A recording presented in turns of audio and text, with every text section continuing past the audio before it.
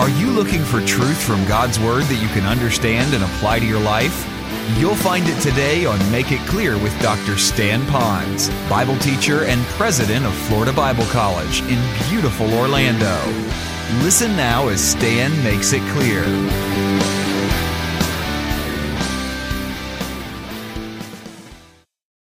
When there is eternity future, because he's all future. But right now in Scripture, there is a time block in Scripture. So he's doing this in history. Now to define history, I'll give that to you right now. Here's a definition of history, real simple. It is his story in time. It is his story in time. His meaning God's, Christ's story in time. That's what it's all about. So I want you to know that we become a part of God's eternal blessing.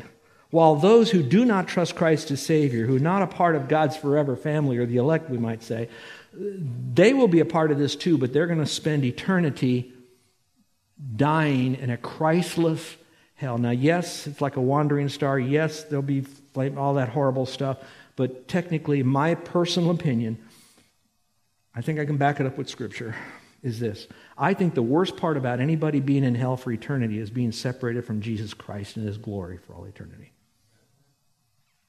But for the rest of us, that's a blessing. We are in Christ. He's part of this eternity, and we're going to continue on with Christ forever and ever and ever and ever and ever and ever and ever and ever and ever and ever and ever. It goes on and on and on. Blessing number 5. Blessing 5. I am chosen for an inheritance. Now let me read the verse to you. Verse 11 and 12, kind of bring them together. It says, in Him also we have obtained an inheritance. We who were the first to hope, another way to say that, to trust in Christ. Let's just stop there for a moment. A couple of weeks ago, when we were covering the first 2 blessings, if you'll recall, I used my Bible to represent Christ. Then I took a piece of paper, and I took that piece of paper and I dropped it in my Bible, and I said that piece of paper is us. When we trust Christ, we are now in Christ. We mentioned to you in the King James Version, in chapter 1, verse 6, it says we're accepted into the beloved one. All right? And I like that phrase. We are now in Christ. I want you to think about us being in Christ and how precious that is. Now watch carefully. In John, it talks about that which God gave Christ would be those who know Christ as their Savior. So if you know Jesus Christ as your Savior, you are like a wrapped up gift from God to His Son for what He's done for us on the cross. In a sense, Christ, everything God owns, Christ owns. And since I have trusted Christ, I am in Christ, I am in God, God is in me, all of that together. So now I am the inheritance that Christ gets. I am part of God's inheritance to the Son. So that's why it's kind of like it's like a tension of 2 truths, okay? And so I am that inheritance. I am that special to God. But in this context, I believe we now receive an inheritance from the Lord. How precious that must be. Let me tell you a humorous story, if you don't mind. A number of years ago, I had an aunt. Her name is Mildred. Now, in the Ponz family, we all have weird names. My first name is Stanley. My middle name is Rudolph. All right? My other uncle's named Clarence. I mean, that's as far as I want to go, but we were not given Rocky and all those nice names. You know, we're given these kind of names. Mildred died. She had no children, so she gave her inheritance to my brother, to my sister, and to me. My sister and brother knew her better because they lived closer together. We were always doing ministry somewhere, so we really didn't have a lot of time with family. Well, my brother then, he writes me this letter about a month later, and he says, I want you to know what I did with the inheritance that I got. And so he sends me many pictures of him leaning on a canary yellow Mustang. Albeit it was used, but a really sharp. He's leaning on it. He's sitting in it. He's looking in the hood. He's smiling. He's pointing at it. You know, this is his inheritance. He says, look what Millie left me. In fact, I'm so excited, I named my car Millie for Mildred. Well, when I got that, you can imagine, I was a little, oh man, what do I have to show for it? What we did with the money is that we paid some bills, then we gave the rest to the Lord's work. That's just kind of how we operated. We didn't need a fancy car or anything like that. And then they sent me another picture. And I thought, I'm tired of seeing this picture of this car. Didn't know any more about it. I don't know if this is from the Lord or Satan or what. You figure it out. About 2 weeks later, I happened to be somewhere with Carol, and this guy pulls up in a Lamborghini. And he gets out, walks away from it. So I said, Carol, get your phone out. I said, I need you to take a picture. So I didn't want to touch, I wanted to touch this car. I wanted to climb in this car. Frankly, I wanted to drive the car, but I thought this thing's probably so, if I touched it, it would the police would arrive, something. So I just got as close as I could, and I went, Carol took a picture. And then what I did is I sent it to my brother, and I put at the bottom of it, Aunt Mildred loved me more. And you know my brother comes here to town 2 or 3 times, and he's much older than I am. But why am I telling you that funny story? There are some of you that probably know that there are inheritance that you got less or you got more, that inheritance kind of go all over the map with different amounts. I get that. That's life. In fact, in Scripture it said to give more to the oldest son in the Old Testament, and there are reasons for that. But bottom line, spiritual inheritance is this. Look up here real quick. You got to own this. Everybody's inheritance with God is the same. That's grace. I put a little chart there in your notes. Would you look at it for just a moment? Because I wanted to show you the difference between an inheritance and a reward. It's all found for those people who have accepted Christ as their Savior. Inheritance, it's based on Jesus' merit, what He did. Reward, that's based on our service. Inheritance is freely given by God's grace. Our reward is given in proportion to our work. An inheritance is, the condition is being a son or a daughter. And the condition is being a laborer. When you get rewarded, you get paid for that because you're an employee or something. Inheritance, salvation is based on the birthright. You're born again into God's family. You're His child. Our reward is a blessing based on how obedient you were. Inheritance we must have received Christ by faith. We have it when we trust Christ. We have the inheritance. A reward, we must be faithful to Him to get it. Inheritance is secure. Could never lose it. Our reward is pending. We don't know what our final reward will be until we get to heaven and we stand before that unique judgment seat to determine that. Now, why am I telling you this? Now, look up here very quickly. This is very neat. You get the inheritance of God. You get everything that went to Christ goes to us. Now, that doesn't mean you get cars and Lamborghinis and Mustangs and all of that kind of stuff. But everything that God wants us to have in Christ to make us a fully devoted follower of Him, that's the key. Everything in Christ to make us a fully devoted follower of Him is found in Christ, in my inheritance. Now, that being said, now watch this, it gets real different now. In that inheritance is also given to me our reward motivation. Now, the reward part is not to get the inheritance. In that inheritance now, God says, now if you want to get rewarded for some extra stuff, this is what you do. And you can go through 1 through 6 and look through those truths. So part of the inheritance is not only do you have salvation, you get to heaven and all that kind of stuff, which is plenty, but also certain rewards. Now, some people say, that sounds so materialistic and you're doing it for more stuff. Aren't you satisfied with God? The moment I don't want what God would give me as a reward is like saying that I don't like God's grace when He says, I'm going to grace you with rewards. I want to take everything God wants me to have, and if He says, besides your salvation and all that goes with it, all that we're studying, He says, I'll also give you rewards if you do this. And so I'm so blessed by that. So again, God just richly blesses us in every way. Now, it may not be found easily on the notes I gave to you, so I'm going to ask you to make sure you're looking at the Bible here, because I want to show you some nuance. Go to your verse now. Go to Ephesians. This takes a second, chapter 1. Some of you close your Bible because you have the notes out and it's so good. But I want you to look at this, if you will, for just a moment. I want to show you the pronoun change. And there's a reason I'm doing this. I'm assuming this is probably the reason it was done here for us by the Holy Spirit, so we can be blessed with it as well. Let's look at it. Watch my pronouns as it's now given here.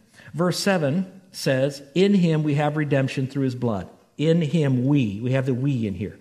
Verse 8. Us in verse 8. Verse 9, we have us in verse 9. In verse 10, it goes through a whole list of things that He provides for us. Verse 11, it says we. Go a little bit further through the passage, you get to verse 12. It says we And then verse 13, it says what, everyone? You. And then it goes through and says you. Now come back up here and look up here. I wondered for a long time why he might have said us and then you. I'm going to give you again, and I call it Ponzism. It's my opinion. It's what I think Scripture is saying here, but I won't die on this hill. I think that part of this is that he does like a lot of preachers do. He writes so that everybody is reminded. We're all getting all of this. If you know Christ as Savior, we all get this stuff. This is for all of us. And so we're all celebrating like a big worship service. And then he comes back and he says, and you. So that we don't only live in a world that, yeah, we all get this stuff. And we forget that God is a very personal God. Who gets this stuff? The person that is sitting in your seat right now, this very moment, gets it. You get it. You get it. So for just a moment, disengage from the crowd of believers, universal church, local church, and realize it. God loves you. So if you're here feeling very much alone and you feel like you've been cheated out of life, I can't ever give you back what you've been cheated out of this life. But I can make sure through God's word, from a God who cannot lie, that you can get everything that God wants you to have in your eternal life. And so be comfortable with that. All right, that now being said, let's go to number 6, the 6th blessing. This one says, I am included in Christ. And it has one of those paradoxes again, included in Christ. Let me read the verse to you. It says, in him you also trusted, after listening to the message of the truth, the gospel of your salvation. Now let me just park on the phrase here, in him you also trusted. Look up here again, if you will. This again becomes so really precious here. Again, using my Bible to represent Christ. Here I am. I am now putting my faith in Christ. I'm trusting in Christ. I'm depending in Christ. I'm trusting in Christ to be my Savior. Now, when I do that, the very moment, the split second, that nano moment, I am now in Christ. So now not only do I trust in Christ, I am now in Christ forever and ever and ever. Now, you know that truth already. And so in this, it's talking about trusting in Christ, but I'm capitalizing on the concept that we are not only trusting in Christ, but as a result now, we are in Christ. And that's what I wanted you to know. You are included in Christ. Go back to the passage, look at it very clearly. It says, in him you also trusted. But when did you trust in him? After listening to the message of the truth. Ooh, that's a good phrase, but what is the truth? Roses are red, violets are blue? No. The gospel of your salvation. Now take it backwards. The gospel is the message. The message has to be spoken so that a person can listen to it. And once they listen to it, then they can trust in it. So I'm going to tell you right now that our job is to take this message of the gospel to other people so they would trust in Christ and they can experience and own all these blessings. So this is kind of like marching orders. This is what happened. The reason you got this is because you heard the message. You heard the message because the message was the gospel spoken to you and you trusted in him. So I say all that now to say this. If you heard that salvation is by grace alone, through faith alone, in Christ alone, for the glory of God alone, because of the word of God alone, and you're trusting in Christ, it's because you heard that gospel of truth and you're a blood-bought, born-again believer in Christ and you're included in him. Can I say it more glibly? You're a part of the in crowd because you've trusted in Christ. You might not be in who's who, so you can be in who cares. But here's a phrase I want you to write down. It's not who you are. It's whose you are. And once you become the whose, you become his. And you are in Christ. Ooh, I love that. Never to be left out. Never to be kicked out. Never to be lost. Because the gospel is the truth. It's the message. It was spoken. You heard it. And you wisely trusted in him. Blessing number 7. It says, I have the guarantee of the Holy Spirit. Man, we went over this, but the Trinity is all over this stuff. Here it is, the guarantee of the Holy Spirit. So if God can't lie, Christ can't lie. If Christ can't lie, the Spirit can't lie. The Holy Spirit can't do anything that Christ wouldn't want him to do because he is Christ. Christ can't do anything that God wouldn't want him to do because he is God. So the guarantee of the Spirit is in you is because it's an easy little step. It's like guaranteeing God is in you. It's like guaranteeing Jesus is in you. It's guaranteeing the Holy Spirit in you. But it begs a question. So what? Now let's go back to the verse. Having also believed, in other words, you trusted in Christ, hammering it again, having also believed, since you'd already believed, since you'd done this already, you were sealed in Him. I love that. Not just sealed with the Holy Spirit. You were sealed in Him with the Holy Spirit of promise. So look up here again. Again, if I trust in Christ, I am now in Christ. What keeps me in Christ, what seals me in Christ is the Holy Spirit. And of course, everyone knows that I'm more powerful than the Holy Spirit and I can break the seal. Are you listening? Are you listening? No, I can never break the seal. Can someone else break the seal? Can my choice break the seal? No, I am sealed with the Holy Spirit. And when you think of the Holy Spirit, most people think of him. He's a teacher. He brings comfort. He illuminates Scripture to you. But I never want to take away that the Holy Spirit is most referred to as the power source within the Trinity. And it's the power of God formulated through the Spirit of God that keeps me in Him. It's the guarantee of the Spirit. So I'm sealed. I can't break the seal, neither can you. That means it's a completed deal. It means I have ownership. God owns me. I'm secure in Him. The authentic Holy Spirit, nothing else will separate me from God. I have the authority of God. And then it's also a promise of the Lord. The verse there talks about it's a down payment. It's a promissory note. It means now, Stan, you have the Spirit inside of you. You're kind of in Hawaiian we would call it your little kolohe, your little rascal. And so since you're a little rascal, you'll try to hit the boundaries once in a while. You might even think some thoughts that are really going to be kind of not so good. You'll say some things about me and using my name the way you shouldn't. And you better not, because I'm going to get you, but you're still sealed. And that being the case, you're sealed. And the reason I'm sealing you is so that no matter what you do, you can't get out of this thing, because it's my promise to you that eventually when you do die, you're going to heaven. So Stan, you don't get eternal life when you die. You got it right now. I'm keeping it for you, and I'm locking you in by my power, and nothing you do will ever separate it. And my Spirit is the one who's my promise to you that you're going to go to heaven when you die. That's the promise. So you have the predestination part where He says, here's what I do. You're part of my family. You trusted Christ as Savior. Therefore, you're part of the elect. How do I justify that? If I go too far into God, I have fatalism. He does everything. I have no choices. If it's all of me, I have humanism. It's all about me. I give it to God. He understands all this stuff. I place my faith in Him. And once I do, I am sealed by Almighty God. And I got to bring this message to a close. But when I do, I don't think there's any better way to bring this message to a close than the way Scripture does in this entire context that we're studying. Look, if you will, from verse 14. All of what we've learned about these 7 blessings of highly elected people, all of that is for what reason? To the praise of His glory. Would you say that with me? To the praise of His glory.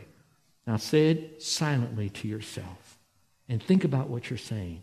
Think about these 7 wonderful truths, these 7 blessings that have been given to you. To the praise of His glory. And He says it 2 other times in verse 6, in verse 12. My dear friends, I really love you, and I'll give you whatever I have, but whatever I have is so anemic compared to the blessings of highly elected people. So as I bring this to a close, I want to speak to those who are outside the faith, and I want you to know that I love you, and I know you're there, and you might be on your journey to discovering God, and I care for that. And I want to give you the time to process this, to ask the questions, to seek the authenticity and the veracity of Scripture. I get all of that. But I also want to caution you that since no one knows when they're going to die, just like 10 people who got up and had breakfast and went to school last week, you don't know when it's over. Will you ever understand all of this? Not all of it. But I think you understand enough now that Jesus is God. You know that Jesus died on a cross and He rose again. And that by faith alone in Him, believing, trusting, hoping, putting your faith in Him, you will not perish but have everlasting life. So my suggestion would be to take that leap of faith. It's not as big a leap as you think. Place your trust in Christ. And yet the rest of your life, continue staying in God's Word, and your faith will grow. You will understand that you have a more sure word of faith. but do it before you die. Those of you who are Christians, while we are going through life, let's remember it is God's grace that He lavished upon us, His wisdom and insight, so that we would understand these truths, rejoice in these truths. Watch this. Humble ourselves because of these truths, so we're all so unworthy for this. And now use the rest of our life as a thank you letter to God for what He's given to us by communicating these truths to others in the person and the work of Christ on the cross. Let's pray, shall we? With every head bowed and every eye closed. Next week, I'm going to be talking about how our prayers can really change someone else's life. You want to be here for that. But for right now, that's next week. This is this week. So I want to be quiet in a few moments because I want to give everyone who is listening here a private time with God. And for those of you that are not certain of salvation, I want you to know that you can be certain the Spirit of God will keep you saved. So when things happen, don't worry about that. But I want to make sure that you have eternal life. And with that, you get these 7 blessings and a boatload more. So here's what you might do. You might have this conversation with the Lord. It doesn't have to be these exact words, but it must be a transfer of your trust. Some people would call that repentance. The Bible calls repentance a change of mind. And it could be even a change of an object that you're trusting. You're turning from what you're trusting in. If it's yourself, don't go there. You'll never save yourself. If it's your works, don't go there. It won't ever get you to heaven. Your belief system, your religious system, your handmade system, don't go there. You're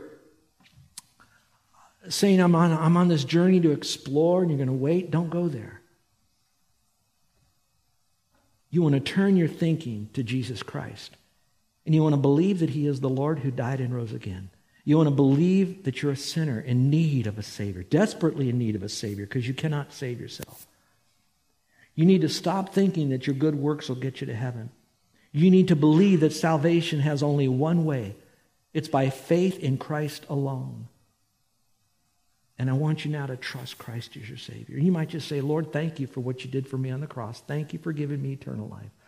Thank you so much that I could be a part of your elected holy family. And I'm placing my faith alone in you now, and I receive these blessings. Thank you, thank you, thank you. Now, if you're doing that, I'd like to pray for you. So in a moment, I'm going to ask you to slip up your hand. Now, I want you to know, raising your hand doesn't save you any more than walking an aisle. And I don't do this very often, but maybe today is the day all of this thing juiced up and made sense to you. The Spirit of God says, now, this is it. You got it. And now I'd just like to welcome you into God's family, into His body, into His person. I want to celebrate with you because you just got 7 blessings and a whole lot more.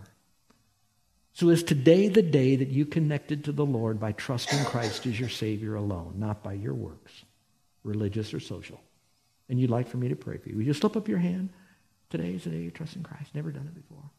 Okay, Christians, let me speak to you. Take some time drilling more deeply into this passage. Get out your commentary. Read it again. Chase down those scripture references. But while you're doing it, don't over-intellectualize or over-theologize this passage without really capturing the heart of the meaning of a very gracious, loving, heavenly Father who's bestowed these blessings upon you. And we, in turn, now relish this relationship we have with God. So much so that we will give our life to Him to make it known to others. Our gracious Heavenly Father, I thank you for these truths. I thank you that these truths can never be taken away, nor will they ever fade away. I pray that these truths in your Spirit will propel us forward in our love for you and love for others, and the making known of the gospel clearly, and the discipling of those who have trusted you as Savior. Thank you, Father, for being such a good God. Bless these dear people in this week as they serve you. with a better motive. In your name we pray. Amen. You're listening to Make It Clear with the teaching of Dr. Stan Ponz, founder of Make It Clear Ministries and president of Florida Bible College in beautiful Orlando, Florida. Make It Clear is dedicated to taking the Word of God with clarity into every person's world. It is the support of listeners like you who make the ministry of Make It Clear possible. You can provide your tax-deductible gift to Make It Clear online by going to makeitclear.org. Or you can mail your gift to Make It Clear, P.O. Box 607901, Orlando, Florida, 32860. Thank you for helping us make it clear. If you would like to have Dr. Ponz speak at your church or event, please send us an email at tellmemore@makeitclear.org. Thank you, and remember to make it clear.